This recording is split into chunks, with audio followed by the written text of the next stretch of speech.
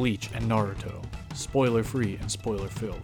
For over a month, the boys of Bebop Banter have broken down each member of this quote-unquote Big Three, except for one. Today, this journey reaches its thrilling conclusion. This is the Bebop Banter breakdown of One Piece.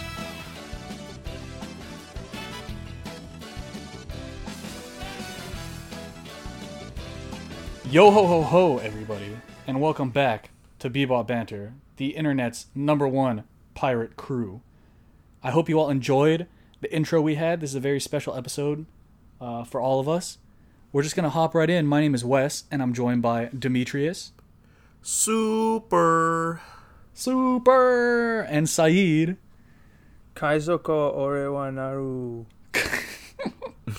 Bro, the monotone he had on that. Kaizoku. Oh, man. But everyone, thank you for tuning in to all the rest of our Big Three episodes. A while ago, when we went to go kind of start this weekly format with diving into all the genres, we got pretty good response. But these big three episodes that we've put out on Naruto, Bleach, and now hopefully continuing the trend One Piece have been our most listened episodes pretty much ever. It's been the best month that we've had for sure. So I just want to thank, from the bottom of all of our hearts, thank you all for listening. Thank you to the fans. Look forward to cool stuff coming in the future. And look forward to this One Piece episode now, because I mentioned at the end of our Bleach spoilers episode that the One Piece episode was going to be a little different. Normally we do pretty much a whole episode on story building, character building, and world building, kind of super nitpicking it, because despite us really liking these series, we had to kind of bring up stuff that we found issue with, because everyone can praise Bleach and Naruto with as much praise as you want to put on it, but not everyone kind of takes the time to nitpick. So that was kind of the goal with that, and then we'd go into a spoiler section where we'd really break down a lot of the stuff we liked and reinforce some of the stuff that we didn't like. But for the One Piece episode, because One Piece isn't really done, and it's also nowhere close to being done, and it is significantly longer, I'll say, than the other two series. It's the longest of the big three. It's the only one still going on. We're going to truncate the spoiler-free section. So we are going to spend maybe the first, after our little intro here, 15-ish minutes, but no more than that, really briefly going over the story of One Piece, the characters of One Piece, and the world of One Piece. And then we're going to pivot straight into Demetrius' favorite part here, the spoilers. We're going to go...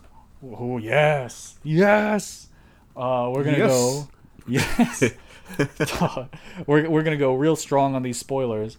Hosted by our resident One Piece expert, Saeed, here. Hello. Who, shout out, he wears the badge of honor of having his One Piece reviews be so good that Toei Animation took note of these One Piece reviews. Yep. And Viz Media took note. My hockey's too strong. Hockey was too strong, and they copyright striked us. Yep. True story. Because our website. They knew I predicted the future. Yeah, so we have them all back up on the website. If you notice, we've been very sparingly posting on backlogbebop.wixsite.com/backlogbebop because of this incident. But there are a lot of One Piece reviews out there. Check them out. He did predict a lot of stuff going on.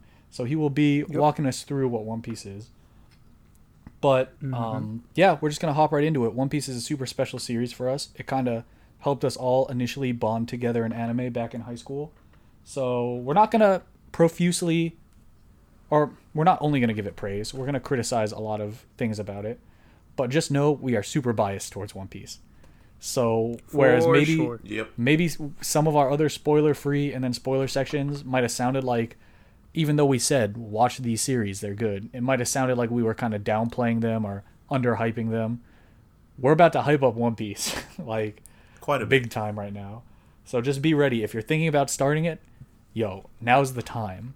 Now is the time. It's on Netflix now, so if you want to start off the anime, the first, I forget how many, I think it first few sagas are on Netflix, up to Alabasta. Alabasta, yep. Yeah. And shout out to, real quick, even though he probably doesn't listen to these, Totally Not Mark. Check out his YouTube channel. He is a prominent Dragon Ball Z reviewer that Demetrius turned me onto that is now blindly going through One Piece. So if you want to start reading One Piece or watching One Piece and feel like you want to hear some other people's thoughts outside of what we're about to say, his reviews, I think, Saeed, you're watching them too. They're very good. They're very good. They're very detailed. And fair. So check out Totally Not Mark. Some of the points we might say or I might bring up are kind of based on some of the stuff he said. But anyways, time to start our One Piece spoiler-free section. We will have a disclaimer when we're about to start spoilers. Don't worry about it. no Ichimi. Ooh. Yo, you remember that? Crazy. Yo. Just epic. So we're going to start right now with kind of a story overview and a few stats. So I always like to bring up some stats at the beginning of this. So One Piece is a shonen series, of course, that's a mainstay in Shonen Jump, written by Eiichiro Oda, or Goda, as some people call him. It's been serialized in Weekly Shonen Jump since July 22nd of 1997. It has probably older than some of you viewers. Yep, older than some of you. It has 96 volumes as of April 2020. And because of such a wide array of volumes, you can probably guess it's the best-selling manga of all time. This thing has sold 470 million copies, which, Saeed, is that going to make it not just in the manga world? How does that stack up to comics here? Currently, it is the third best-selling comic book of all time. It dethroned Spider-Man a few years ago, and it's on Batman's ass right now. So in a couple years, it's going to be the number 2 best-selling comic of all time behind Superman. Superman's and keep in mind, far ahead. Keep in mind, like Batman, Superman, they all started like mid-ish 90s. One Piece started in 90s or mid-ish, like 1900s. Mid-ish 1900s, yeah, 1900s. Yeah, One Piece started in 97 authors, with one author, right? Yup. So it is a titan, not just in the manga industry, but in the comics industry as a whole. The story, to keep it very, very simple and keep this short so we can get to the spoiler section, is about this character named Monkey D. Luffy, who, yo-ho-ho, he took a bite of gum-gum and becomes this rubber man who his ability, he has a devil fruit called the Gum Fruit, or the Gomu Gomu no Mi. He can stretch like rubber, but he can't swim. Water is his weakness. And his goal is to go out after having interacted with pirates his whole life and become the king of the pirates by going to this place called the Grand Line, finding this treasure that the former king of the pirates, Gold Roger or Goldie Roger, has left out there, called the One Piece. So that's pretty much would you guys say that's a fair summary of this story here? Yeah. Yep. Yeah, that's pretty much the basic premise. I will say, on the critical side of things, while One Piece, its story is very, very grand, it's like an ogre, which is like an onion, which has layers. It has a lot of layers to it.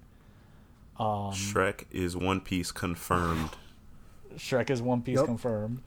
One Piece's story starts out, I almost want to say the worst, not the worst, but kind of the most formulaic and predictable out of the big three, because this series, it's ongoing, it has over 900 chapters, and the author Oda has stated that he's had it planned out to be this long epic, right? So he's confident enough in his writing that he takes a lot of time to set things up, and the beginning of One Piece is very much illustrative of this. It's a lot of Luffy wants to be king of the pirates. Luffy goes to one place, meets person, gets them as crew member, moves on, which can seem very boring. It can seem very predictable. It can seem very formulaic, especially because he uses the same gags, especially in the manga a few times. Some of the same writing styles. So early One Piece, it's totally not uncommon to see people kind of drop it or not like it, and understandably so, because it doesn't seem like a lot is going on. But the whole story kind of... go ahead. One thing to bring up is that when you look at One Piece versus some other shows that are like currently going on. One Piece started in 97, like Wes said. So this is a story that's spanning 20 plus years. So yeah, you have basically a mix of old era and new era themes and character designs that are being shown.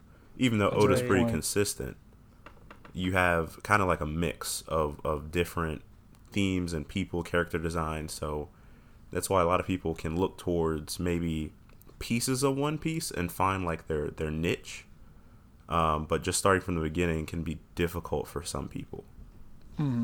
Especially just because the mindset that it's such a long series, it can be intimidating to get started, right? Yeah. Which is a real thing for people. A lot of people might be looking for a shorter series, and One Piece is not afraid to set a lot of stuff up. I think a shorter series equivalent that we were talking about before recording this would be like a Steins Gate. Not in themes or story beats or anything, but in that Steins Gate is what? Is it 26 episodes, Demetrius? 24 or 24 to 26? Yeah, 24, 25. And Steins Gate is not afraid to have the first half of it be almost pure setup for the second half. So I know a lot of people that have watched Steins Gate and really thought about dropping it because the first half of the series is quote unquote slow. It's building up to something.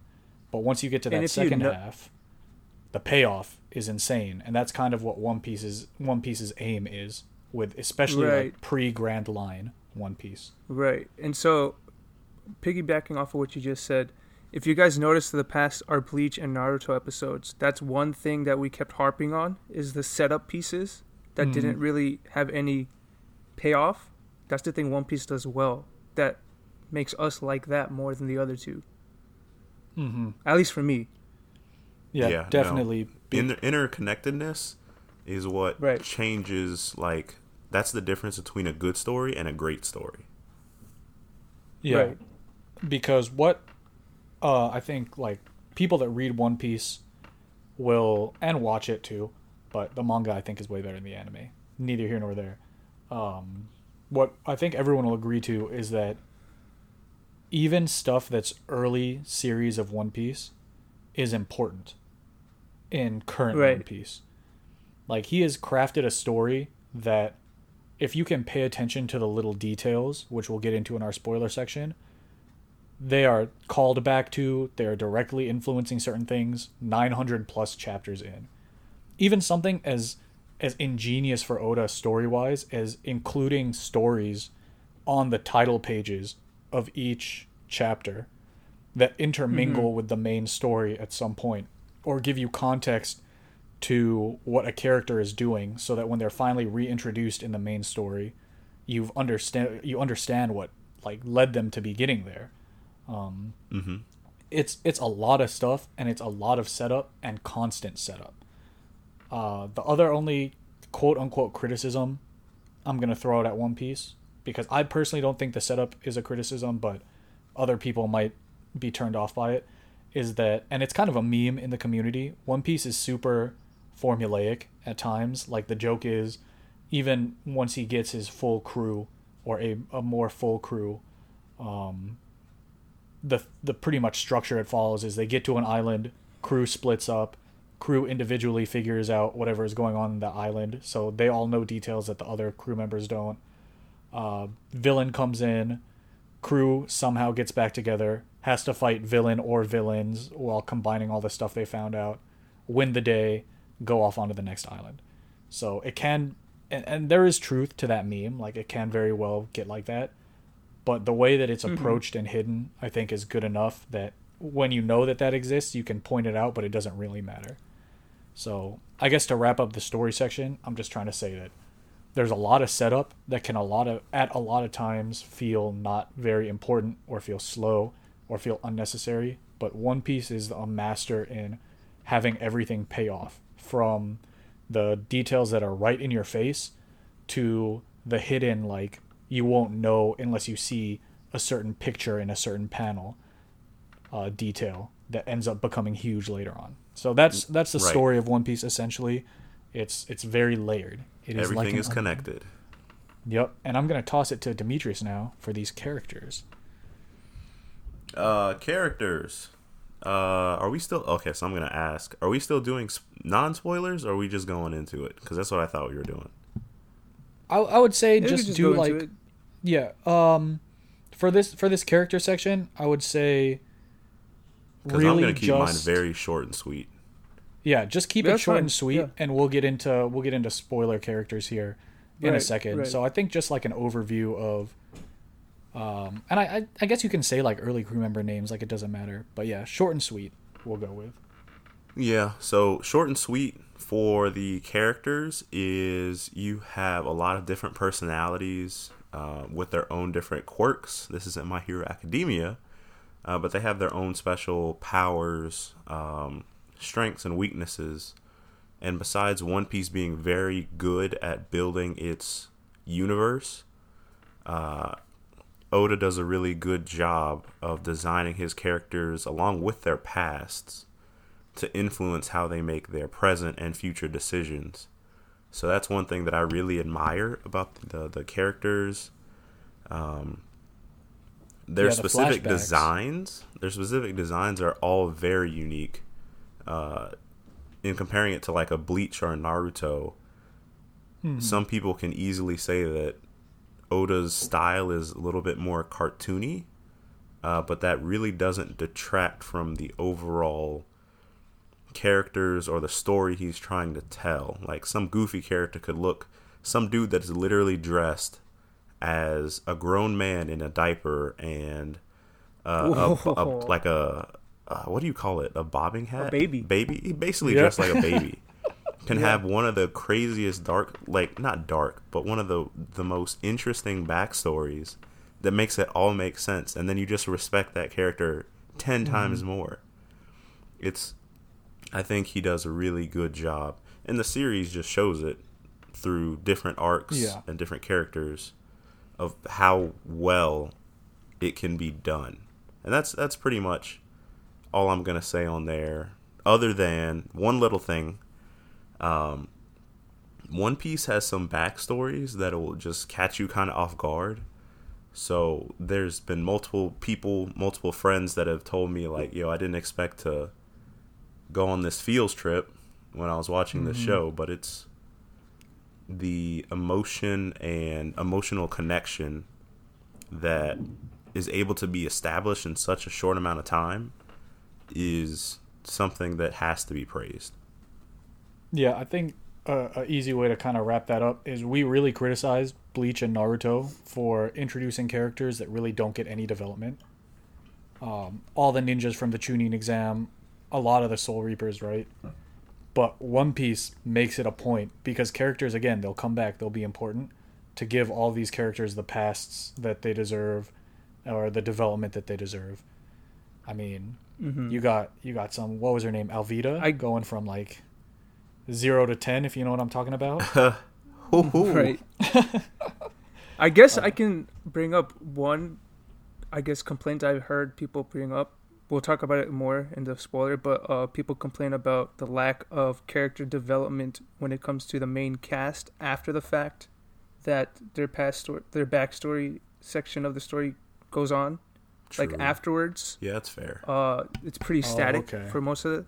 But I'll talk about why I think that's the case in the spoiler section. You know, you bringing that up makes me think one thing that I can kind of see that I would criticize is some of the female characters look the same. Like, they have the exact same design. Right. Yeah. Right. Especially when you're talking about, like, close to time skip and post time skip. Mm-hmm. He has a They style. look the same. Yep. I mean, I'm not going to Basically just complain draws about his some wife that, you know over and what over I'm again. talking about. Yo, true. Yo, But, you know, with... Fun fact, real quick. Saeed said his wife. This man Oda is married to, didn't she like someone that cosplayed as a One Piece character Nami. that he met? Yeah, cosplayed as Nami. He What? saw her cosplay and married Yeah. her. Wow. It was for some like One Piece play early on, and she was the Nami character, and then they got together. Mhm. Wife her So up. fun fact. Mm-hmm. But with that, I wanted to keep it short and sweet because you guys know I'm all Yep. about spoilers and highlights. So I'm gonna pass it off to Saeed to give his 2 cents. So yeah, on that note, I'm gonna try to keep mine short and sweet too, because in my opinion, the highest praise I can give One Piece is its world building comparatively to other shonen manga, and even in fiction in general. I feel like One Piece's world building is up there with like the likes of Tolkien or Westeros and George R.R. Martin. Like the world in One Piece is like a living, breathing character in the narrative that doesn't need the protagonist to progress in events. Major events go on independent of the involvement of the main cast usually, which later on affects the course of the action the main cast will have to face. And then out of most shonen, One Piece world building, the world is, in general is like a lot more fleshed out. Like there's It's like almost little a character. details. Mm-hmm. Yeah, it's like a character on of itself. Yeah, because what we criticized Naruto for showing all those villages, but not really showing the villages, right? Like you just know they exist. But One Piece, like when you get to an island, you get the history, you get the culture, you get like different clothes and all of that. It's crazy. Right, different clothes. Crazy. Yeah, they're like each island has like its own fashion sense and stuff, and like companies and all that stuff. Like very little details that, like when you add it to the already pretty impressive story, it just puts depth into it. It makes the world feel like it's alive. Even if you're not reading it, it makes you feel like there's stuff going on. You know what I mean? Mm-hmm. Yeah. Yeah, that's pretty much my quick summary without spoilers. Spoilers? Mm-hmm. Spoilers? So everybody, No, Demetrius spoilers. is ready for it. I think we're ready for it.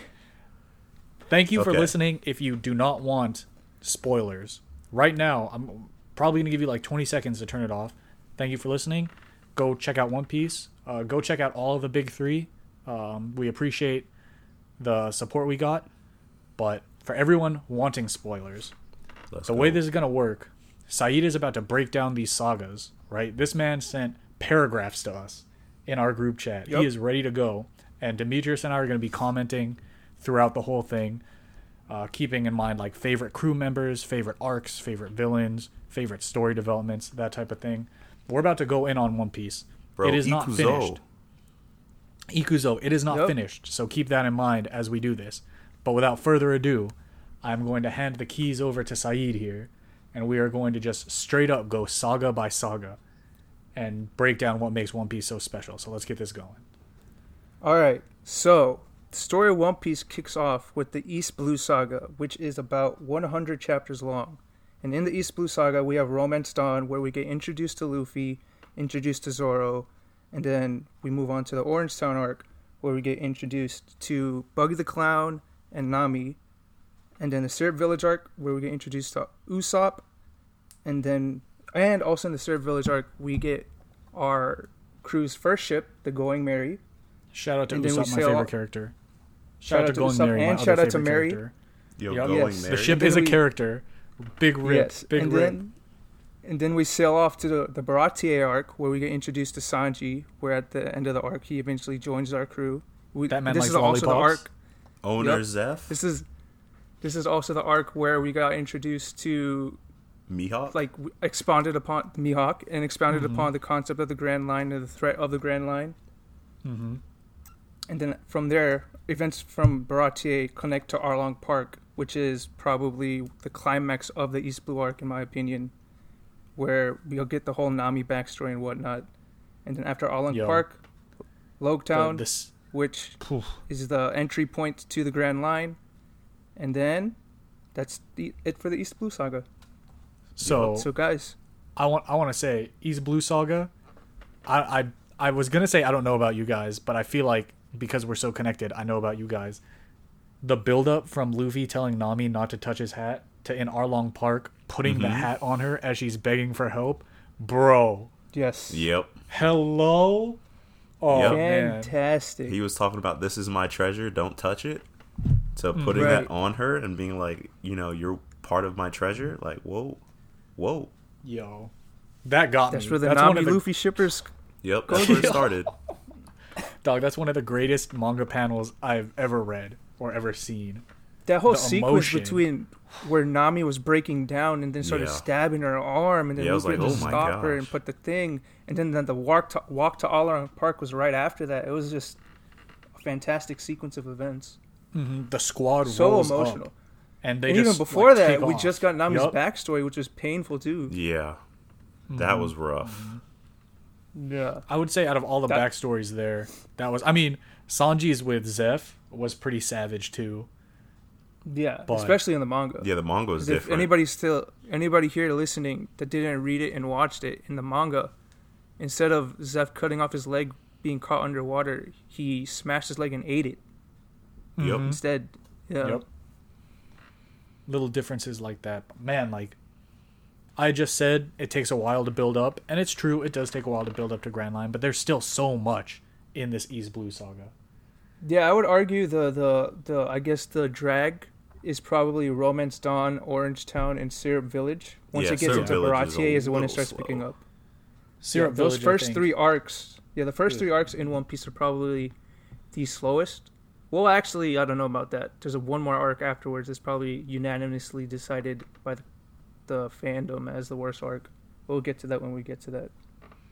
Dog. But overall, Which that's one you the talking about start. here? Which one are you talking about here? Pretty good start. Yeah. I'll just say it. I was talking about the Davy back fight. Yeah. Oh, Remember? that's filler. Foxy. Isn't That's it? not filler. It's not? No, No, it's no. canon. Oh, Yeah. wow. But Well, it's we'll get interesting there. enough. I'll talk about it, when I get there. I feel like that arc is secretly one of the most important arcs, but I'll talk about it when we get there. Before we move on, I do want to say, I did say we were going to keep favorite crew members and stuff in mind. My personal favorite, Usopp, shows up in Syrup Village, which I still think is the worst of the beginning arcs. But my boy Usopp is literally a normal dude. He is straight up a normal dude. So I enjoy, like... Usopp's my second favorite character in the series. Not the series, in the crew. I would argue that Usopp is not normal.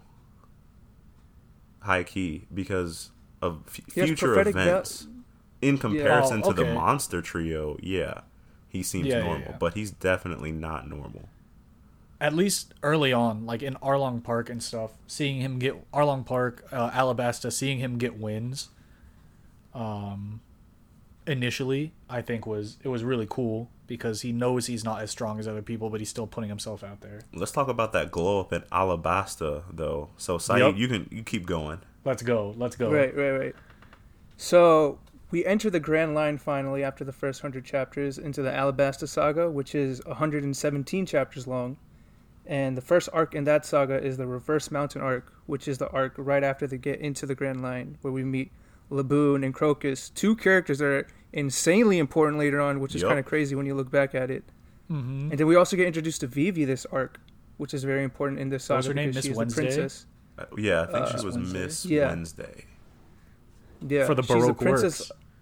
Yeah, she's the princess of Alabasta, and she goes along with the crew because she needs help fighting off the leader of Baroque Works, which we find out later is Sir Crocodile, which is one of the 7 warlords of the sea, the Shishibukai. We go into Whiskey Peak, which is an arc where it's the Baroque Works, I guess, hideout place where there's a lot of bounty hunters. HQ. Mm-hmm. Yeah. And that's where we got the crazy Zoro versus all the bounty hunters scene, which is pretty dope. Then we got the only Luffy versus Zoro chapter in the entire series was in that arc. I do want to They nitpick that real quick, though, because go ahead. I didn't even think about it. Totally not Mark brought it up in his review. Shout out to it. Like, the past couple arcs, especially the Arlong Park one with Nami, where Luffy pretty much unequivocally trusts in Nami, despite her telling them to leave, despite, like, even though she wasn't really super trying to mess up the other crew members, like having almost a fake negative encounter with them. Like, he unequivocally trusts her, but then one dude, like, says something bad about Zoro here after he beats up the whole village, because Zoro only was pretending to be asleep after they had this big feast. Luffy and everyone were asleep, so Zoro really knew what was happening. And Luffy goes after Zoro based off of what this one guy said, so I did think that was a little weird, thinking back on it. It felt like an editor whispering in his ear, like, make the two strongest characters fight. Right, it's probably some fan service type of thing. Yeah. That point in But the still story. very cool. Still very cool. Right. Then after Whiskey Peak, we get into Little Garden, which we get introduced to the giant race in this story. What which were is their laughs? Oh my gosh, their laughs. Good. Oh yeah. By the way, One Piece laughs are great. Fantastic. People watching, yeah, fantastic. It gives a lot of character to the characters.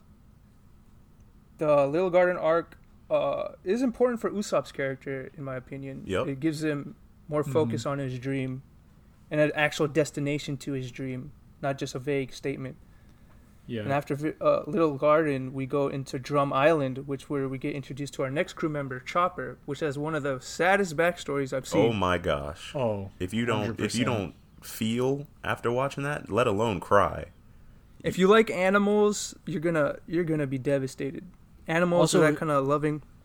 Go ahead. Well, what was the quote to come out of that? What's his name? Dr. Hiriluk or Hiriliuk? However you. Oh, right. Oh yeah, a man dies when he's forgotten.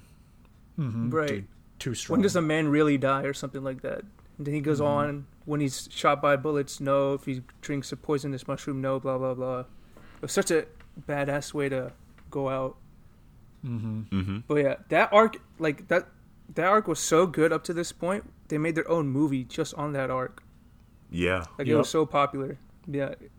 Standalone wise, you don't really have to know what happened in One Piece, and then you can just watch that in some sense. Mm-hmm. But then Even after though Drum Wapol Island, gets, wrecked. right?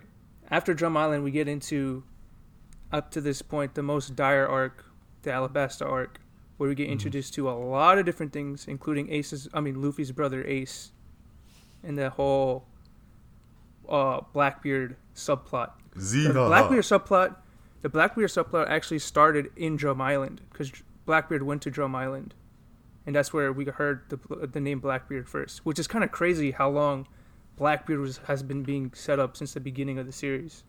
Interesting. Again, payoffs. So that's the Alabasta saga.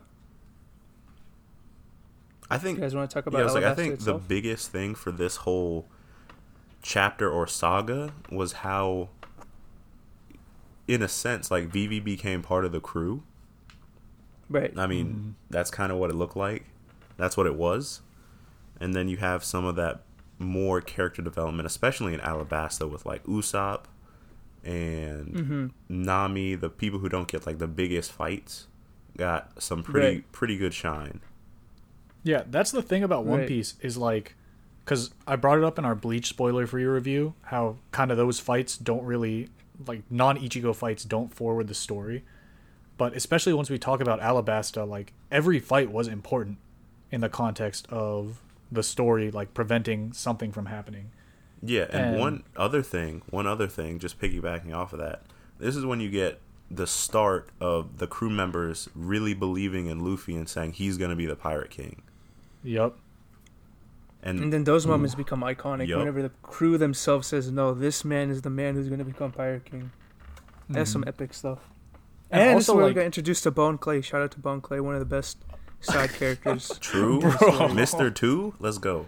It's so weird. You get introduced to him in this arc. You don't expect him to ever come back in the way he does come back later on in Impel Down, and how much of an impact he has. Which is another thing I like what Oda does when he brings back characters. He fleshes them out more. Like Bellamy, when we're going to get to the Jaya arc. Shout out. Yep. What he did with Bellamy in Dressrosa was pretty cool, too. And also, going back to Little Garden real quick, too. That Zoro moment where he, they're on the wax cake, and he tries to take a cool pose, but then just decides to try to hack his own legs off to be able to get fighting. Yeah. Wild. The combat, too, it... other shows, especially stuff like Dragon Ball Z and stuff, I feel like people are fodder to the main character. These fights just exist, but they always lose and the main character comes in. One Piece, they're all competent in their own ways, right? Yeah. Mm-hmm. There's no way Zoro or Sanji are going to depend on Luffy. You know what I mean? Yeah. Yup. You can see they'll do it on their own. You can see an example of that in was it Fishman Island? I mean, I'm skipping way ahead, but Zoro, I mean, he pretty much tried to take out the main villain, and he did a pretty good job. Kind of did. Yeah, he underwater too. He did a pretty good job. Mm-hmm. Yeah, they can handle themselves. I think I should mention that in Alabasta was where we first saw Luffy take a major L in battle against Crocodile, where he got stabbed through the chest. Oh, man. That was a pretty insane scene. When I first was reading or watching through it, I was like, oh my god, I didn't expect that to happen at all. What I like about that is Luffy's out of commission for a while. The series isn't afraid, like Saeed kind of said in his world building thing, or like hinted to. It's not afraid to show stuff without the main character or the main cast. And Luffy straight up doesn't do anything for a while after that, which makes his reappearance really, really cool. But how could I forget? This is where also we got introduced to another crewmate, Nico Robin. True. In this arc. She was favorite female member of the crew in this arc. And this is where we got introduced to the poneglyphs, which is also very important. Yeah, so do you want to you want to real quick just break down Alabasta really quick? Or like depends on how far we're going. Just keeping time conscious here. Yeah. Alabasta. Because we could go all day on One Piece. Yeah. I guess Alabasta, Princess Vivi wanted the Strauss to come help her because there was a civil war going on. That Crocodile was instigating both sides to start fighting so he can take control over Alabasta. And then, so, long story short, the crew helps Vivi push out the, the Shibukai, which is a person who works with the Marines. Oh, yeah. The Seven Warlords. This is where Smoker, This is where Smoker and Tashigi were also involved, which is an interesting element. I'm surprised I haven't brought this up yet. But the Marines, the pirates, and the Shibukai dynamic in early One Piece was like the main focus, I guess, antagonistically for our main crew. Like they were going after either a Marine, Shibukai, or other pirate crews. But this is where Smoker and Tashigi this is where us as the audience and them as characters got introduced to the fact that the Marines aren't 100% good and they will manipulate the facts to make themselves look good, even if it'd be beneficial to let the truth be out. You know what I mean? Oh, yeah. Like that's the setup for the world government. Right. At the end of the arc, basically, after Luffy defeats Crocodile, the world government doesn't want to give Luffy the credit for that. They told Smoker he's going to get the credit and a promotion for taking down Crocodile because they didn't want to give it to a pirate. Yep. Yep. Yo, let's talk about my boy. Let's talk about my boy Pell, who should have died. Oh, right. That's one of the biggest complaints of this arc. If he died, it would have been a lot better. It would have made more sense if you're telling me this bomb is going to take out, 5 or 10 kilometers worth of people, and a single person takes it away and doesn't die from it. Someone really, really scalped you on that bomb. Yeah. Right. He took Batman. The third Batman movie did that, didn't it? When Batman went off to the distance, he did a whole Pell thing with a bomb. Yeah. Oh, yeah. Pell should have died. I think a really good decision here at the end of the arc that kind of counteracts that. Not really counteracts the fact that Pell should have died, but is the fact that they didn't have Vivi join the crew at the end. Because, like Demetria said, that was an iconic moment, too, with the crew putting their hands up. Like Vivi, it feels like she's kind of joined the crew for all of the arcs Saeed just outlined. But interesting thing to note is like every member of Luffy's crew has their own goal that they have yet to achieve. So like becoming the best swordsman, mapping out the entire world, finding the all blue, becoming like a great warrior of the sea, becoming a doctor that can cure everything, all that. And Vivi, her thing was like to save her country pretty much, right? Yeah. So it makes perfect sense that she wouldn't join the crew. Because her goal, she joined the crew to be able to accomplish her goal. And once she accomplished it, she had no reason to travel with them anymore. And I thought that was a really good decision. I thought it was a really good decision. Yeah, I didn't think about it either. Yeah. Yo, shout out to Totally Not Mark for that one. I can't take credit. I had to throw it in though, because it's such a cool thing that I didn't realize that I think just plays so well into the crew dynamic as Luffy gets more and more crew members. So anyways, go on to Sky the next saga. Sky Island. Yep, let's go. The Sky Island saga, which is about 85 chapters long, only consists of 2 arcs: the Jaya arc and the Skypiea arc. Skypiea arc up to this point was the longest arc in the series, but basically in Jaya, we get introduced to the concept of the Sky Islands. This is where we get introduced to the character of Blackbeard, which is one of the most, in my opinion, greatest character introductions and flips I've ever seen. Because when we get introduced to him, at first, we think he's an okay guy.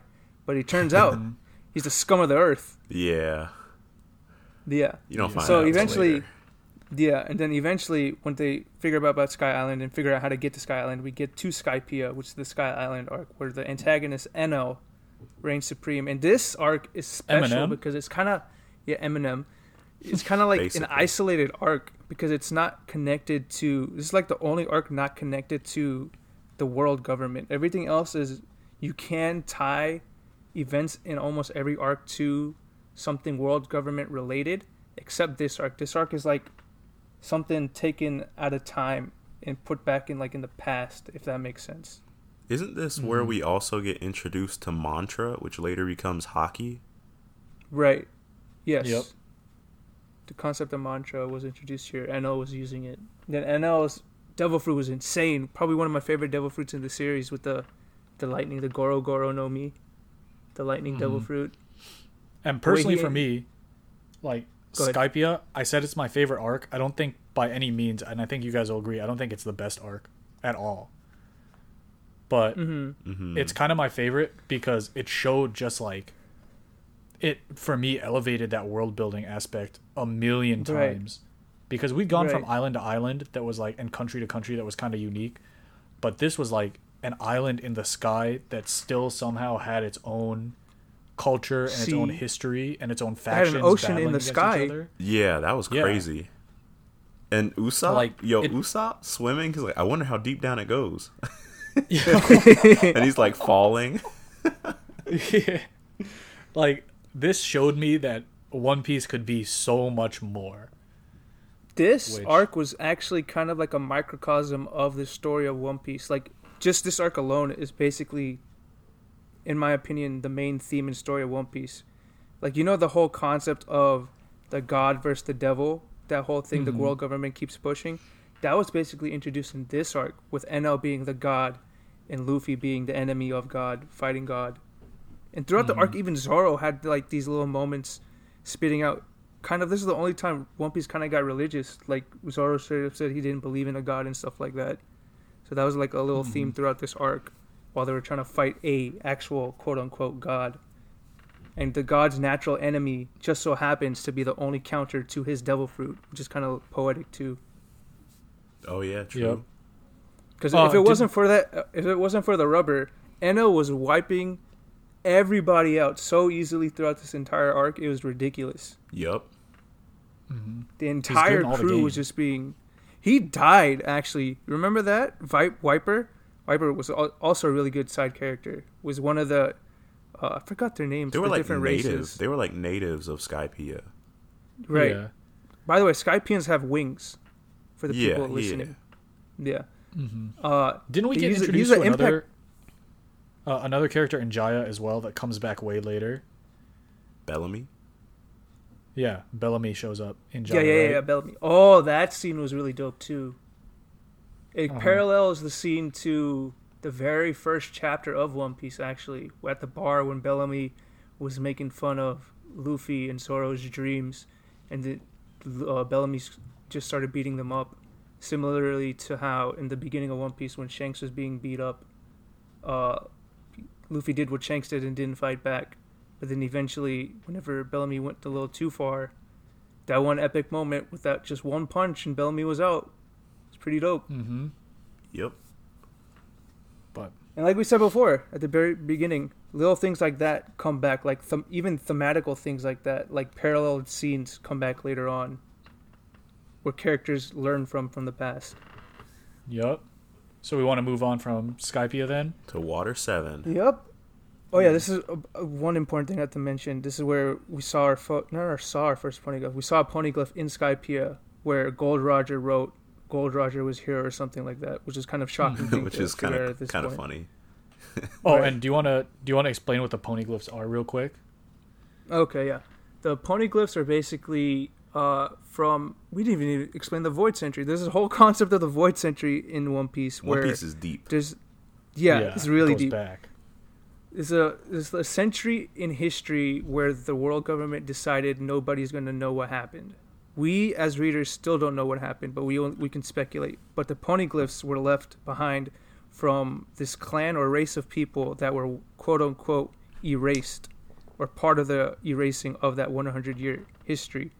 So Nico Robin's goal is to find out the history of the world through reading the poneglyphs, because she's the only human in One Piece who can still decipher the ancient texts, because she learned it from her O'Hara clan or island people. We'll get to that in this next arc we're talking about, though. Yep. So that's basically the poneglyphs. So the Water 7 saga, 139 chapters long. We start off the Water 7 saga with probably the worst arc in One Piece, in the Long Ring Long Land arc, which is the Davy Back arc with Foxy and his pirate crew. And then we get into Water 7 and Enies Lobby, 2 different arcs. Huge fan favorite arcs where we get introduced to Soda King. Yeah, first introduction. Water 7 in particular was very interesting because this is the first time we got like inter-crew conflict. Big conflict. Yeah, big conflict, which is very interesting to see. And stuff happens after that. We'll get into the spoilers when we get into it. And then Enies Lobby. Oh, I have to explain. Water 7. Nico Robin was hunted down by CP9, which is a shout world out to my government. favorite villain, Rob Lucci, shout Let's out. go. Which was a crazy reveal, by the way. Lucci When gang. we saw the reveal of who CP9 was. Remember, we thought all they were dead and stuff. Yeah. But yeah, Nico Robin basically got kidnapped against her own will, and then onto Enies Lobby, the crew wants to go get Nico Robin back. So it's basically Enies Lobby is basically a rescue arc for Nico Robin. And then there's post Enies Lobby, where we found out Luffy's grandpa is Garp, and then Luffy's father is Dragon, which is the 2 main things we find out. And also in the post Enies Lobby, Garp lets us know the system of the Yonko in the New World. And we get introduced to Kobe again, Kobe and Helmeppo from the very beginning. Very beginning. So, spoiler talk for Water 7. What do you guys want to talk about? Rob Highlights. Lucci, my favorite villain. Shout out Lucci Gang. Lucci Lucci's Gang. pretty dope. Lucci Gang. Lucci Gang. He's The important. concept of too. CP9, the concept of CP9 is pretty important, like pretty cool, because it's like the world government acknowledges it needs to not be 100% lawful. Like their dark justice, quote unquote, concept is like the Cypher Pole unit is like the incarnate of that dark justice thing, Yeah, like- where any means necessary justice type of thing. Yeah, the people that It's act like that outside real-world- the law to just get things Right. done. Like they Real-world just Blackwater. assassinate people. Right. And to make it clear, Uh-huh. CP Cypher Pole is not Marine related. They work with the Marines, but they're not Marines. They're world government agents, which is 2 different things. Which is interesting later on, because it seems like the Marines and the world government agents have some sort of conflict brewing internally. don't too, necessarily which is agree. also really cool. That's another thing. In One Piece, it's not black and white for the most part. Like for organizations, like pirates, they're not good or bad. Marines, they're not good or bad. Even Yonko, they're not good or bad. There's like a mix depending on who the individual character is, which is kind of interesting. And their interactions. Right. Even quote unquote bad Marines are friends with quote unquote good Marines, and it's pretty interesting in that sense. But this is where we get introduced to Gear Second and all those transformations, which is also like quote unquote a complaint people have, because it was kind of an ass pulley type of thing for Zoro, Sanji, and Luffy. Luffy had a little explanation where Luffy said he observed what the Cypher Pole people were doing, what Lucci was doing, how he was kicking the air 10 times and then going fast, and that's his explanation to why he learned it. But Zoro and Sanji, Zoro's nowhere. Ashra, Ashra was really random, and then Sanji's Diablo Jumbo was random too, but really cool. Definitely moves, cool. So, yeah. Definitely Cool enough to overlook. Yeah. And Chopper, Especially 'cause of how remember well the story Chopper's is. transformation? Oh, the Rumble Balls. Oh, Yeah, the Rumble that was Balls. crazy. That Uh-huh. scene in the anime was crazy with the music too. Mm-hmm. And we Then he got grabbed The that guy anime's with the music hair and just threw is him. insane. yeah, I was like, oh, he's done. he's Yeah. not getting That was- back up. Yeah. This Frankie, arc is also where we got. Frankie. Oh yeah, we got introduced to Frankie this arc, right? Super. Super. Yo. It was cool because at the beginning, I thought Polly was going to be the shipwright of the crew. I thought Frankie wasn't going to be joining the crew. I thought the other guy, the guy with the blonde hair and the orange shirt and the jean jacket, was going to join the crew. The guy with the rope. Oh, true. But I'm glad Frankie did. Shout out to the Thousand Sunny. You know. Oh yeah, We got 2 really cool flashbacks this arc, right? Frankie's flashback was pretty cool, and then Robin's flashback too. was really I think that sad. was The scene Oh my god. when they finally rescue Robin, and she's like, "Please," I was like, "Yo, let's go!" Oh yeah. Yeah. By the way, the Davy backfight arc, we got introduced to Aokiji at the end, which is very important. It ties into Robin's backstory as well. And I was going to bring up why I feel like Davy Back might be one of the most important arcs, and why I always question why it was so random, why Oda would put in such a random arc telling this story. Mhm. But as of quote unquote, not recent events, but when we found out where the Davy Back fights originated on Beehive Island, where the Rocks crew was founded, I feel like there's going to be ties to why. I feel like Davy Back is going to come back in the future of the story. Like, I feel like there's going to be another Davy Back fight, potentially between Blackbeard's crew and Shanks' crew, or Blackbeard's crew and Luffy's crew. Maybe I'm going kind of theory-ish right now, but maybe Blackbeard needs somebody to read the Poneglyphs too, and he'll challenge Luffy's crew to a Davy Back fight, and he's going to take Robin away from them after he beats them the first time. Because you know how in One Piece, first couple tries, the main crew always loses, but they get him at the end. Yeah. So I don't know. That's just my theory for Davy Back fight stuff. Before we move on, I do want to bring up probably one of the most tear-jerking scenes for me, and what also makes One Piece special. Oh, the yes. Going Mary's Viking farewell. funeral. Yes. That was tough to That watch. stuff wrecked That's still me. tough to watch. Yeah. I Yeah. haven't cried so much reading or watching a anime before. Still to this day, when I go back to rewatch some of the scenes, it still gets me. Some of the openings get me because some of the scenes are in the openings. Mm-hmm.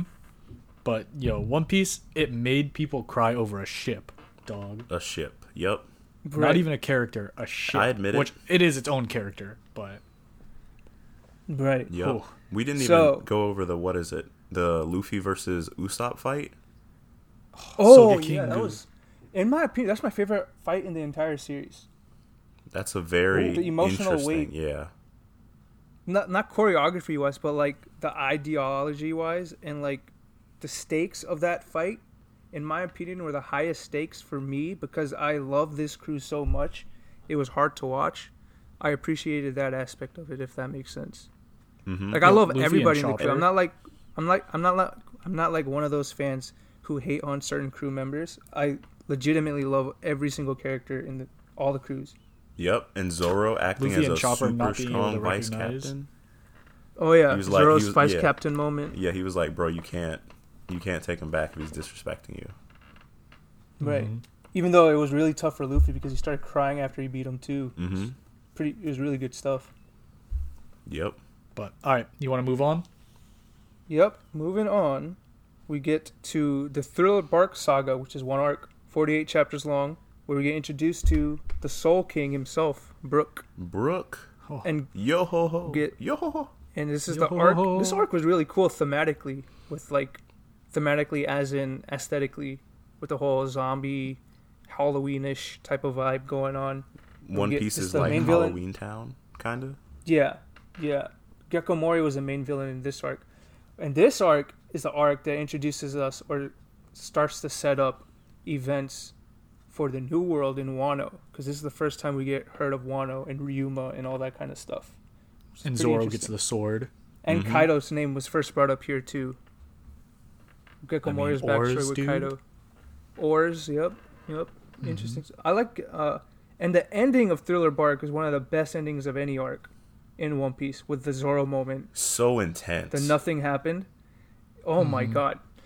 I feel like that moment on its own is what set off the huge disparity between Zoro fanboys in the One Piece community and every other crew member. I feel like Zoro and Luffy are probably the two most popular characters in the crew. That's safe to say. But Zoro in the West is more popular than Luffy, I'd argue. Mhm. Yeah. I mean, coincidence that they're both members of the Supernovas. Hello. Oh, that's true. Yep. True. Mm-hmm. That's a good segue. Yep. Yeah, let's go. It's a you very you good know segue. it. You know it. into you know the, it. into the final saga of pre-time skip, the Summit War Saga, which is 108 chapters long, where we start off in Shabodi Archipelago, which is my personal favorite arc in One Piece. It has my favorite moment in One Piece. I'll get into that later. And then we go into Amazon Lily. And then shout out to Boa Hancock. Boa Hancock, yeah. Impel Down. I'm speeding through this faster than the beginning because I just want to go into the spoilers because it's a lot easier that way. Then Marineford, then Post-War, or the arcs composed in Summit War. So Summit War. Shabodi Archipelago. My favorite scene in all of One Piece is when Luffy cocks back and punches the Celestial Dragon in the face. Oh, yes. Huge. That's so my favorite satisfying. scene. Because that guy was a dick the entire arc. A massive so one. bad beyond bad.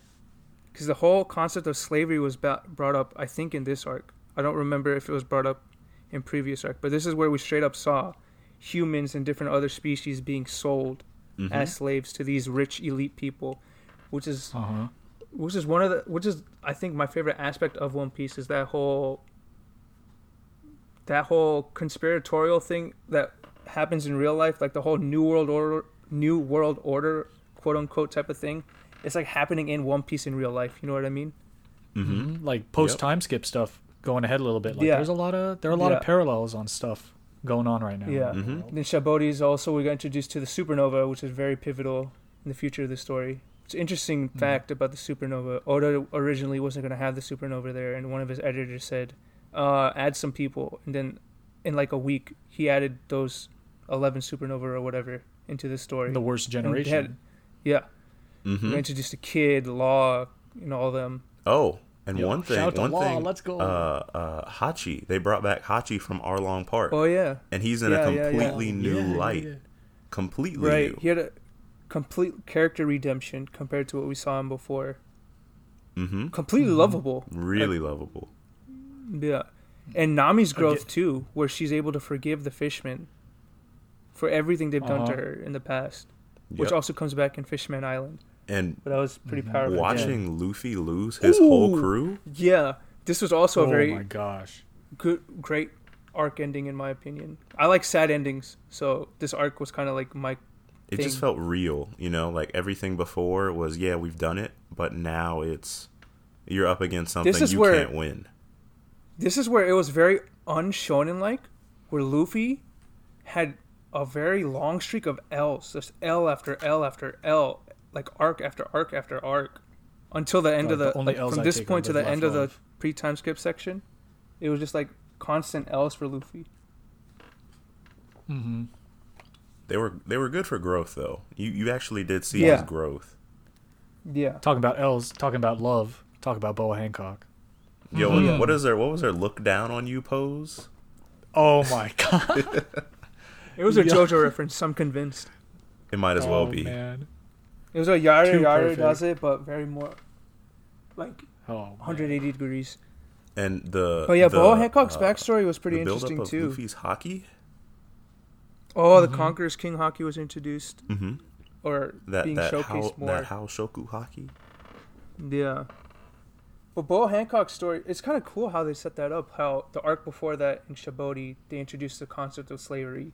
And then Amazon Lily, we find out Boa Hancock and her sisters were slaves who were freed by Fisher Tiger. Shout out one of the greatest flashback characters in the history of manga. 110%. Mm-hmm. Yep. One of the greatest flashbacks in fiction was that flashback. Dog, his death scene. Yeah. His death scene. Very, very prominent flashback to in today's world. I'm just going to say that for now. With Koala, too. And Amazon Lily is where Luffy finds out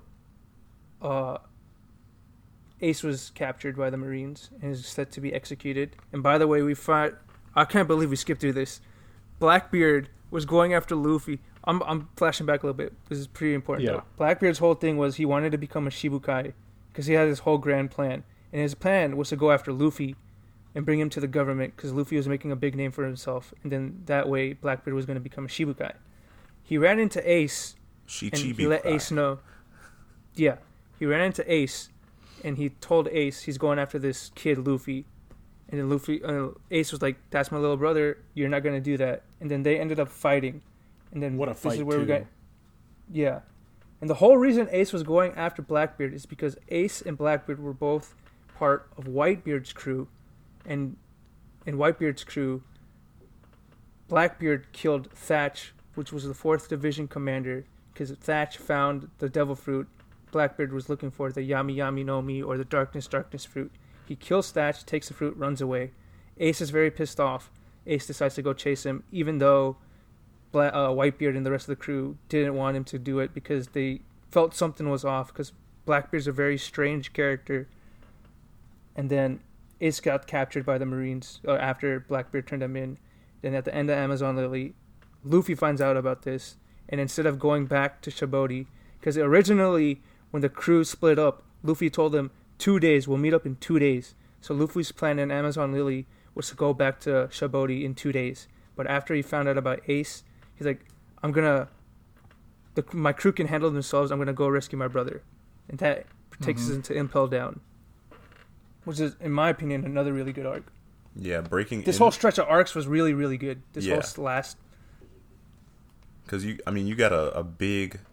Like, they didn't really shine. There wasn't really a lot of time for Luffy to just be on his own and show him what he would do. So it's kind of cool to see him in, like, a whole new environment. Right. This is a 108 stretch chapter thing where it was basically nobody else besides Luffy out of the main crew. Just little hints and glimpses of what the other crew members were, where they ended up going and stuff, which is kind of relevant later.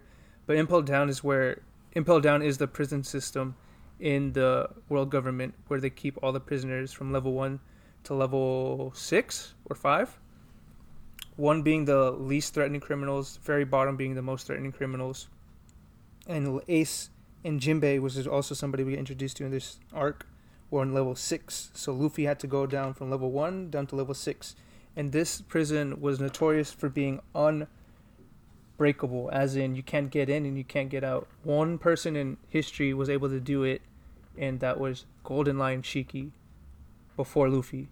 Luffy ended up doing it, but he failed. He didn't get to Ace in time. Ace got sent to Marineford by the end of this arc. But in this arc, we got also reintroduced to Buggy the Clown and Mr. 2, which were two of the most... one of my favorite parts of the Impel Down Marineford. Like, they brought really good comedy. Well, Buggy brought really good comedy in times of very dire situations. And then Mr. 2 was like an emotional anchor for Impel Down. He carried Luffy on his back. It was really, really good. Yep. And Mr. 3 came out, and he comes... Mr. He plays 3. a big I like part. Mr. 3 now, too, yeah. At the first, I didn't like Mr. 3 at all. Like, when he did his whole candle stuff on Little Garden and stuff, I didn't really care for him. But in this arc, I liked him a lot. Another example of how Oda brings back characters and makes you reuses them in a positive light. Yep. They switch sides. Yep. And Marineford. And then Marineford, the climax of pre-time skip, I'd argue, or at least the climax of Grand Line to end of pre-time skip is Marineford, where everything that's been happening in the background, because since the beginning of the Grand Line, we got introduced to Blackbeard, and slowly we got built upon the conflict between Blackbeard and Ace in the background while the main cast was doing their own story. And then it got to Marineford, where it was set for Ace's execution, and they were waiting for the Whitebeard and Whitebeard alliance to come take Ace back. So it was just a big battle. So, what's your guys' favorite highlights from this epic war? I think the coolest part for me, besides okay. introducing so many characters, was how many people were on Luffy's side and how many people were against him at the same time. The scale was insane. Yeah, like this was a war. He was out of his league. Luffy was almost like a fly on the wall. Like through him we saw other people type of situation. Like, this is what we are to expect for the next half of this series. Like we got introduced to the concept of the New World, and we're looking at the New World pirates, and this is how it's going to be. This is how strong you have to be even considered Pirate King. You have to get to this level. Yep, and Luffy at this point in Marineford, that moment with Luffy and Whitebeard was pretty sick though. They had their little stare down, and Luffy told him, "I'm gonna be Pirate King." Yep. Dog. Speaking of How Whitebeard, about, one of the best characters in the series, Whitebeard. How about he did Shanks so much showing in back one up arc. too? Oh yeah, at the very end, yeah, very epic moment. Kobe had his time to shine too. Kobe's whole his sense of justice came up. Yeah, he went up against arguably the strongest Marine and told him, "Back off, boy." Stop it. Magma boy was like, Yamero. "Nah, I'm not gonna." Yeah, he had a. It was pretty dark because this is where Kobe started unlocking his observation hockey ability to read minds or sense people's emotions and stuff, and he started hearing people missing their families and stuff like that and begging and pleading for their lives. That was a really dark span of moments when Kobe was like running around trying to close his ears, but he could still hear everything. It like pushed him to try to stop the madness. I think like before we move on to post time skip stuff, we've all been kind of hinting at it. Like, what's crazy is this was the climax of pre-time skip, but it still set so much up. Oh yeah, it was a climax just the way that set up. It was written. All the Shibukai were involved. Again, like. Yep, and things that like happened Doflamingo, in the war and after the war. It's like Doflamingo and Gecko Moria, which I'm pretty sure he killed Gecko Moria. Did he kill him? He did something to him. No, he didn't. He didn't kill Gecko Moria. At that point in the story, he was sent to kill him. But then when Doflamingo reported back to the world government, when they asked him about Gecko Moria, Doflamingo said he just disappeared somehow and got away. And then the world government got mad, and then Doflamingo got mad back. It was that kind of thing. But at that point, he wasn't dead. He somehow escaped. He turned invisible. My guess was Absalom, his crew member, had the invisible fruit, turned him invisible, and snuck him out. Yep. So we want to move on to post time skip now? Sure. Oh, one thing, I guess. There was one arc or mini arc after Marineford, part of pre-time skip, which was the ASL. What was it? How do you do their initials? Ace, Sabo, Luffy. Their flashback, basically. ASL, American Sign Language. Which is basically... It basically gave us more depth into Luffy's character and also Ace's character, giving us... fleshing out their backstories even more. And their more setup. Connections. And more setup. More setup. And introduction to another brother. Right. That boy Sabo. And that brings... Oh, yeah. How can I forget this? One of the most iconic moments. Like I said before, Luffy told his crew 2 days we'll meet in Shibori Archipelago. After the events of Marineford, Luffy had a major mental breakdown because, spoiler alert, Ace died. Luffy was not able. Luffy was not able to save his brother. Luffy had a mental breakdown, and then it was to the point where after Law healed him up from his injuries, Luffy was ready to quit life. It seemed like to me. He gave up on his dream and everything. But then Jinbei came in like the MVP he is and talked to Luffy and told Luffy, you still have your crew, which is another really cool moment. And then Luffy recognized he still has his crew and decided to go back to Marineford to make a statement to the world and specifically to his crew. And on his arm, he had 3D 2Y with the... Wait.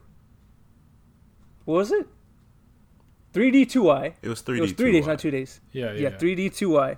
With the 3D crossed out and the 2Y not crossed out. And that was a sign to his crew, because newspapers took pictures of this, that 3D meant not 3 days, we're going to meet back in 2 years, which sets us up for the time skip. And during this time skip, Luffy and the crew were training, and in this respective islands, Bartholomew Kuma ended up sending them to. Which is another interesting aspect. One Piece is so much stuff, oh my god. Bartholomew Kuma is part of the Revolutionary Armies, which I don't think I brought up yet in this whole summary thing or whatever. But yeah, Luffy's father is Dragon. Monkey D. Dragon, leader of the Revolutionary Army, most wanted man in the world. Bartholomew Kuma works with the revolutionaries, and he... At that moment when we saw what happened to the crew, we thought he was a bad guy. But in hindsight, after we figured out stuff and he was a good guy, he helped the crew out to escape, and he knew where to put them for them specifically to get stronger. Which also I found kind of interesting that he sent Robin to the Revolutionary Army. That was her whole training arc or whatever. But yeah. Mm-hmm. Post time skip. It's still ongoing. 3 main sagas. If we're going Fishman big Island. for a podcast, it's One Piece. Might as well. Fishman Island Saga, 56 chapters. Dressrosa Saga, 148 chapters. Dressrosa arc itself, longest arc in One Piece with over 100 chapters.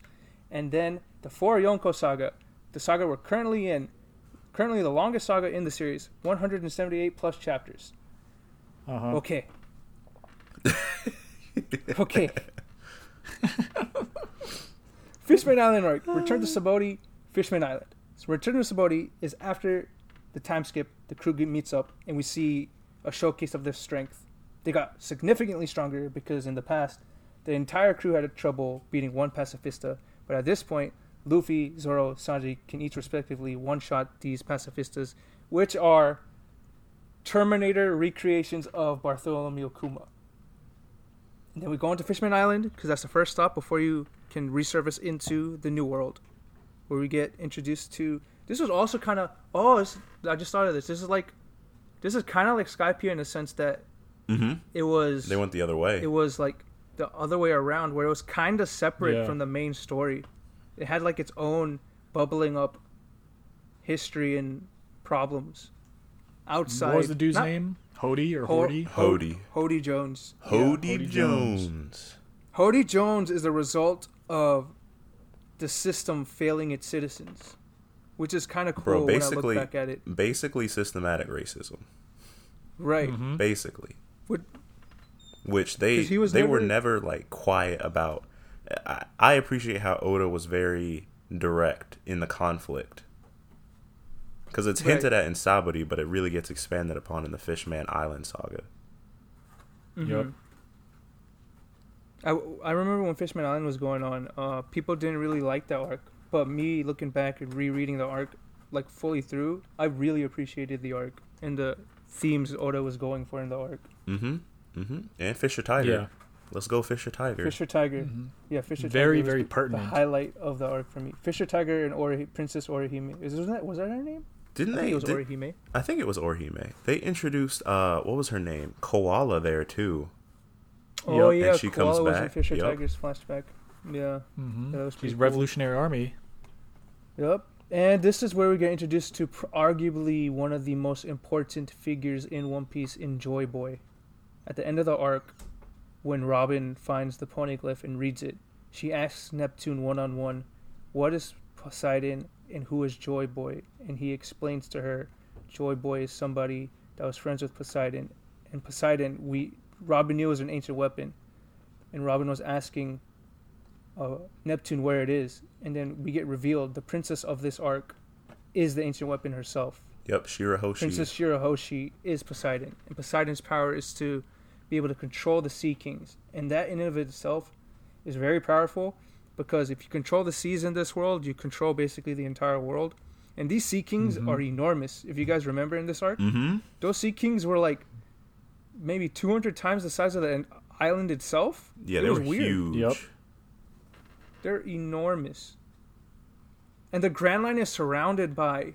I didn't even talk about the geography, but the Grand Line is surrounded by the Calm Belt. And in the Calm Belt is the nesting ground for Sea Kings, which is why you can't just sail across the seas, the different seas. Like, you can't go from North Blue to West Blue through the Grand Line because of the Calm Belt, because there's no wind, there's no waves, and Sea Kings nest there. It's implied that the Sea Kings are what dictate where you can and can't go in the water. Big boys. This is important because the first time we saw the effects of an ancient weapon in Poseidon. Alabasta, we got introduced to Pluton. Oh, we didn't even talk about Pluton. Pluton was a weapon. Yo, Saeed's on a roll. Let's go. Pluton was a weapon Crocodile was looking for in Alabasta. That was one of his main goals, which is one reason why he kept Robin with him. He wanted to find Pluton and use Pluton to become Pirate King, which is why he wanted to set up shop in Alabasta to start looking for it. His plan failed. But in Water 7, Frankie's backstory ties into Pluton because in Frankie's backstory, his master Tom. Was his name Tom? Yeah, I think it was Tom. Yeah. He had the blueprints to Pluton. He knew how to build the ship because the ancients, they had a backup just in case the original Pluton got into the wrong hands. They can build another one to try to destroy the first one. Plans got sent to Frankie. Frankie ends up tearing the plans to shreds. So basically the only person who knows how to build it right now are probably Iceberg and Frankie. Iceberg being another one of Tom's what's the word? Disciples. Apprentices. Yeah, disciples. Oh, maybe apprentice would be better. But yeah, that's the importance of the ancient weapons, and that's why Poseidon was so important. There's one ancient weapon we never saw even up till today, which is Uranus, or Uranus, however you pronounce it. Uranus? Well, yeah. After that, Dressrosa Saga, we're about to get demonetized for that. Punk Hazard was the first island in the New World that we got introduced to, or stepped into, and Dressrosa. We should be quick about this. It's getting kind of lengthy. Mm-hmm. Smile. Just smile, dude. Yeah, this is crazy. This is where all the setup started happening. Yep. I completely forgot.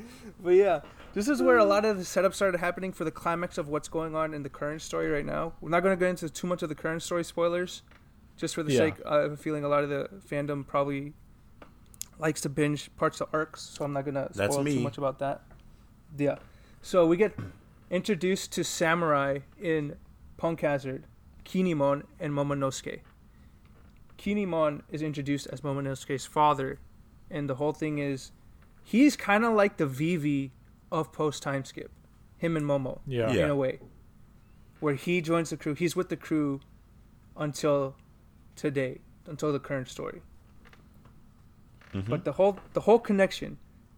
Okay, Punk Hazard was where, what's his name? Caesar. We find out Caesar Clown was making artificial devil fruits for Doflamingo, who Doflamingo sold the devil fruits to Kaido, which is the Yonko.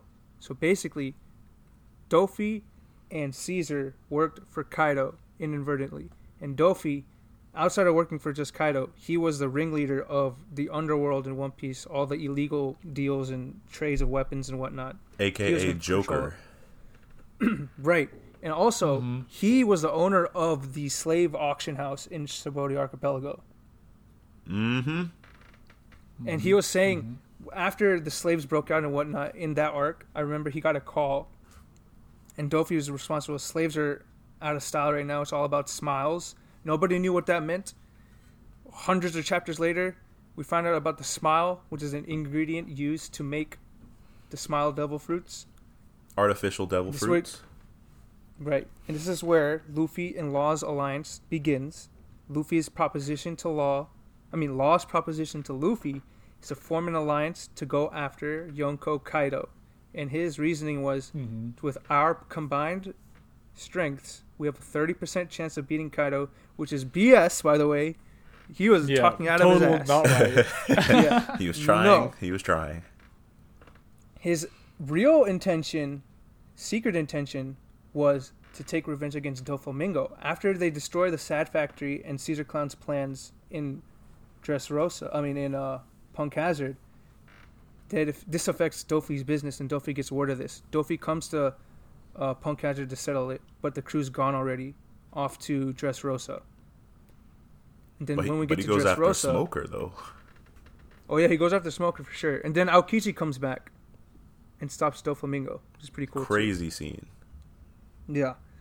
And then we go into Dressrosa, which is the longest arc in the series so far, which I think Wano is going to surpass it for sure, in my opinion. But Dressrosa was it was like a setup arc in a way, because it's set up for the longest time. Okay. Breathe. 1, 2, 3. In Dressrosa, right now. Like I was saying, Law's real plan was to use Luffy to help him take revenge on Doflamingo, because him and Doflamingo have a long history, because Law's, I guess, father figure, quote-unquote, older brother figure was Corazon, which was Doflamingo's brother, which was a really cool flashback, by the way. His Lost own flashback brother, was also bro. very, yeah. Mm-hmm. Doflamingo kills Corazon, and Corazon saves Law's life. And in this flashback, also, we got introduced to the Ope Ope no Mi, which is Law's devil fruit, which is probably the most broken devil fruit in the series. It's gonna The range come of into powers play in it has. Wano. Yep. It's going Yeah. to. We get hints in Dressrosa in this flashback that this devil fruit is very, very, very important, and the fact that Law ate it was a problem. And Dofi wanted the user of this fruit to use its secret ability of making the immortality surgery on him. So that's why he wanted to groom Law, but Corazon wasn't having it, so that was the conflict there. But in Dressrosa, basically in the beginning of Dressrosa, we got introduced to the fact that Doflamingo has Luffy's brother Ace's devil fruit, the Mera Mera no Mi, and he was setting up a tournament for the fruit. Luffy decides to join the tournament in disguise as Lucy, or quote unquote Master Roshi. He was basically a Master Roshi cosplay. Yeah. Which is the tournament style. Yo, what's the art girl's for name fruit. from the tournament? Rebecca. What's the girl's name? Rebecca. Yo, Rebecca, though. Hey, she's 16, but I'm 16 too. Yo, Nope. that's Jokes. that same Jokes. complaint. Jokes. That same complaint. All the females look about Yeah. the same. Yeah. Same features. Yeah. Mhm. But yeah, I mean, he knows we got what he introduced likes. to this tournament style part of the arc where Luffy was trying to keep winning. He was pretty handedly beating people throughout this tournament. But who comes And we back? got Oh. who we thought to be dead brother Sabo ends up coming back and taking Yup. Luffy's part as Lucy, and ends up winning the tournament, becoming the new inheritor of the Mera Mera no Mi. And Inherited will. I can't believe we never brought that up. That's the main whole point of this entire show. The main Let's thing is go. inherited will and dreams never dying. The Basically, will of that's D. the whole will of D, whole that type of thing. Of Demetrius. Oh. Yes. Sai D. Sai D Quadri. And then, whatchamacallit? The cool thing about the tournament style arc was that we were being introduced to all these different characters, and while reading it weekly, the fandom didn't know why we were putting so much shine on these quote unquote useless characters. But by the end of the arc, all these quote unquote useless Bartolomeo? characters ended up becoming part of Luffy's grand fleet, which was an epic moment. Oh, He has yeah. 5,000 people following him now, which is insane. Huge. We also got introduced Notice to me, Fujitora. Senpai Luffy. Fujitora, another one of the really cool Marines. Marine that means well. New recruit. He got drafted into the Marines after the Whitebeard War because the Marines knew they had to build up their forces. Because I can't believe we even say this. Blackbeard ends up killing Whitebeard in Marineford and Yup. gets 2 devil I mean, fruits, we which is hinted at unheard of. Whitebeard's death. I mean, you know. We hinted at Whitebeard. Yeah. He jumped Whitebeard, quote unquote. Yeah. After Whitebeard was So going off dirty. against everybody. Yeah, it was so dirty, Yeah, but whatever. did him dirty. But basically, Blackbeard took Whitebeard's spot as Yonko, which is very important because the Yonko are a faction as powerful as the Marines. One Yonko by himself is as powerful as the Marine force, which is kind of insane. Which is So you want to just name the Yonko real quick. Just name them real quick. Yonko, current Yonko, alive right now. Marshall D. Teach, aka Blackbeard, Big Mom, Kaido, Shanks. 4 Yonko. Shout out to Shanks. Let's And go. shout out actually the 5th Yonko, Luffy. yes, Let's go. quote unquote 5th And- 5th Emperor. Yonko's not the right word because Yonko means 4 emperors. It's probably Goko. It's probably the correct Yeah, name, but- Goku sounds right. And that segues well into the next arc, talking about how Luffy got that status. Oh, yeah, the Does it? dress rose. No, wait, where are we at? Dressrosa. After it Dressrosa. goes into the 4 Yonko saga, right? 178 chapters going on. Well, the Zou arc was a short arc before the arc Wes is talking about, which is one of the most important arcs because this is where we found out so much about the One Piece itself and the location of the One Piece and the red Rio Pony glyphs. How to find the One Piece is where this is the arc where we figured out how to find the One Piece, basically, which is the importance of this arc. And we got introduced to the Mink tribe, which is very important, and the Kaido pirates, the Beast pirates. Go on. I'm drawing a blank. I'm frying out, bro. Oh, okay. It's okay. If you're Keep frying going. out, we're almost there. We're almost there. I think we can call it an end after what We can Whole say Cake. it. Yeah, after After Whole Whole Cake. Cake, we'll call it in because I don't want to go into spoilers for Reverie and Wano. I guess. Right. Yeah. Reverie and Wano, really good arcs too. Whole Cake Island, basically. In Dressrosa, the crew gets split up. Sanji takes the crew and runs away because Big Mom was coming to the island, which is a pretty cool moment too. Because Sanji was like, "Captain, what are your orders?" And Luffy's like, "You got this." And then Sanji's kind of pseudo captain for the crew that's with him, and he takes care of the crew, and they end up getting to Zou. But while he's in Zou, Capone, which is a supernova, sends some people over because he's working for Big Mom now to let Sanji know that he is to be summoned to Whole Cake Island to get married off to one of Big Mom's children, because we find out Sanji is actually a big deal because he's part of the Vinspoke family.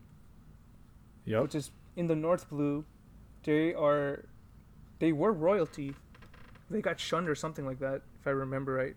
But basically, Whole Cake Island was a rescue arc for Sanji, which is another heart-wrenching moment, kind of paralleled what happened between Luffy and Usopp. It happened between Sanji and Luffy in this arc, where Sanji and Luffy ended up fighting, but Luffy wasn't fighting back at all, which is really hard to watch. The anime did it really, really well too.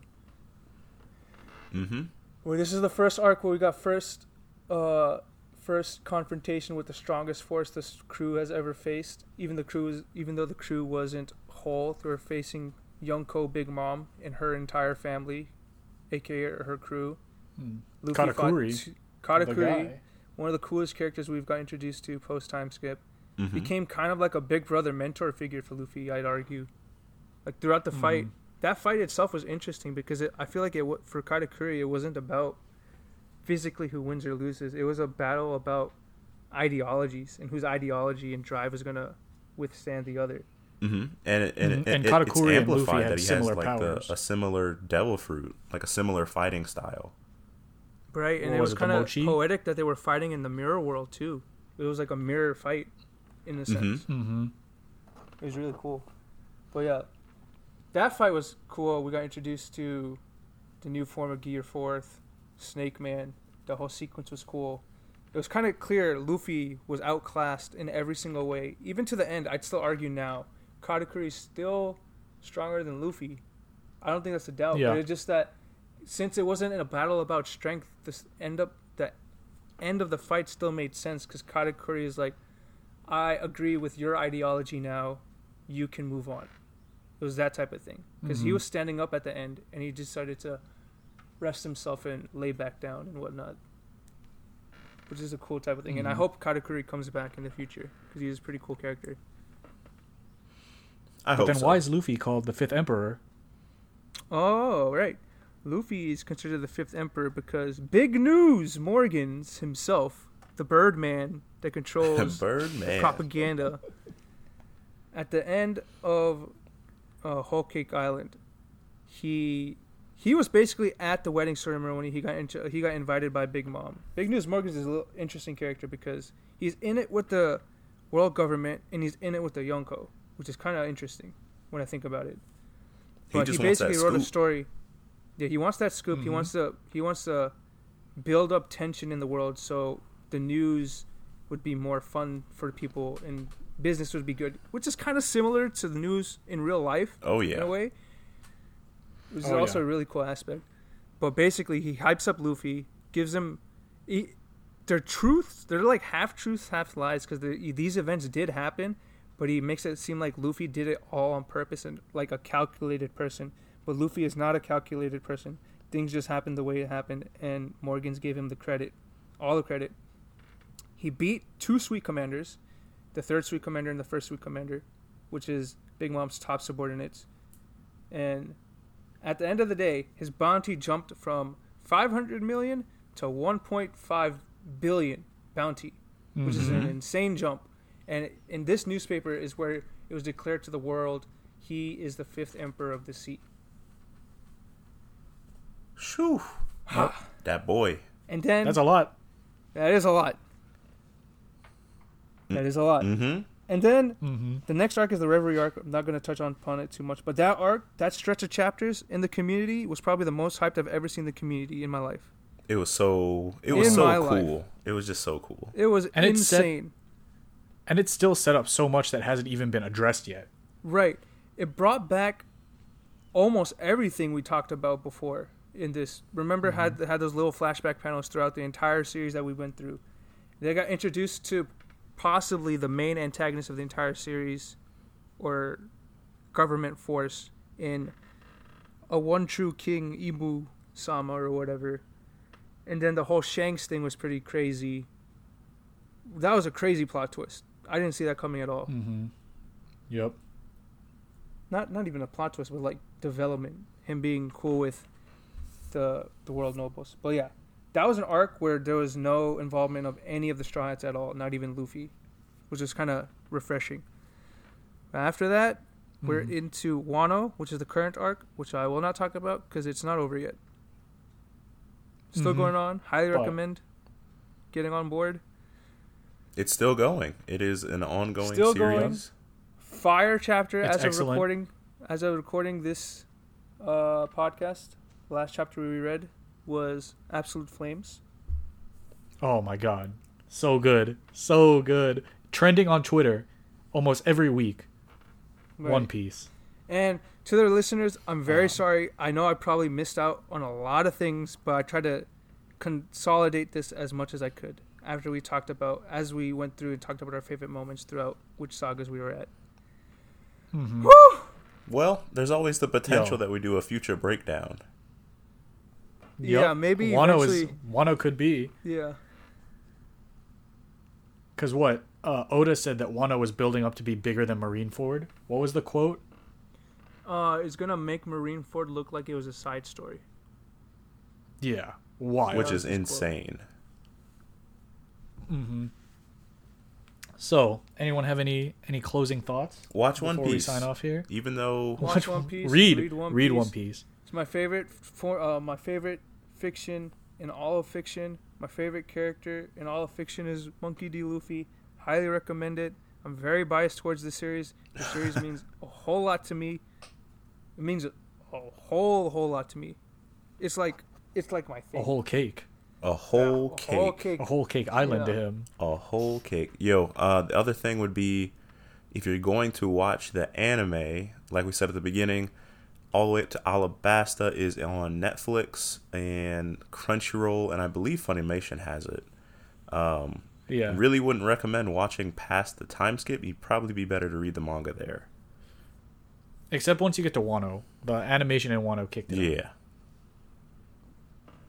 But that's all I got. But So, dear listeners, with this, what will probably end up being almost our 40-minute podcast, we have completed our journey through the Big Three series. The next podcast episode that's coming out is probably going to be like a Bob Culture. Oh, we're not telling you what it is. Nice decompress. Don't tell them. We'll keep it a surprise. Let them be surprised. We'll let you guys be surprised. It's not any Big Three stuff. We just went through how much spoiler of One Piece, and like Saeed said, probably didn't even touch on a quarter total of everything going on because it's such a vast series. I said it earlier. If there's one podcast where we're gonna go extra long, it was gonna be One Piece because there's just so much. For people that listened up to this point, thank you very much. Comment below with what your favorite One Piece character is, your favorite One Piece moment is. Be wary of some spoilers for some people, but don't worry, we'll get it if you're a little cryptic. Special series to all of us. This man Saeed skipped school to watch it in high school. Oh yeah, I skipped school. I skipped a lot of school catching up to One.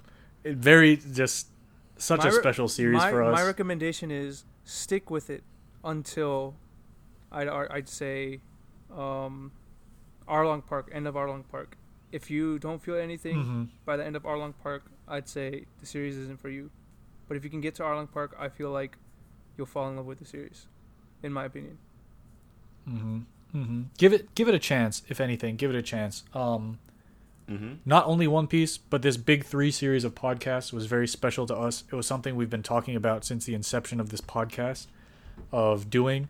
I hope we did it in your eyes and ears, listeners, a little bit of justice. for each series, whether or not you think Bleach or Naruto or One Piece is the best. We hope there was a little something for you guys to like with every episode. Leave us a sick review on Apple Podcasts. Follow us on Instagram at Backlog Bebop. Even though I mentioned we don't post much anymore, check out the website, backlogbebop.wixsite.com/backlogbebop, to check out some of Saeed's One Piece reviews, some of Demetrius's unwritten anime rules, some of my old anime reviews. Again, we just appreciate all the love this series, this Big 3 series in particular, has garnered from the community we're trying to build out there.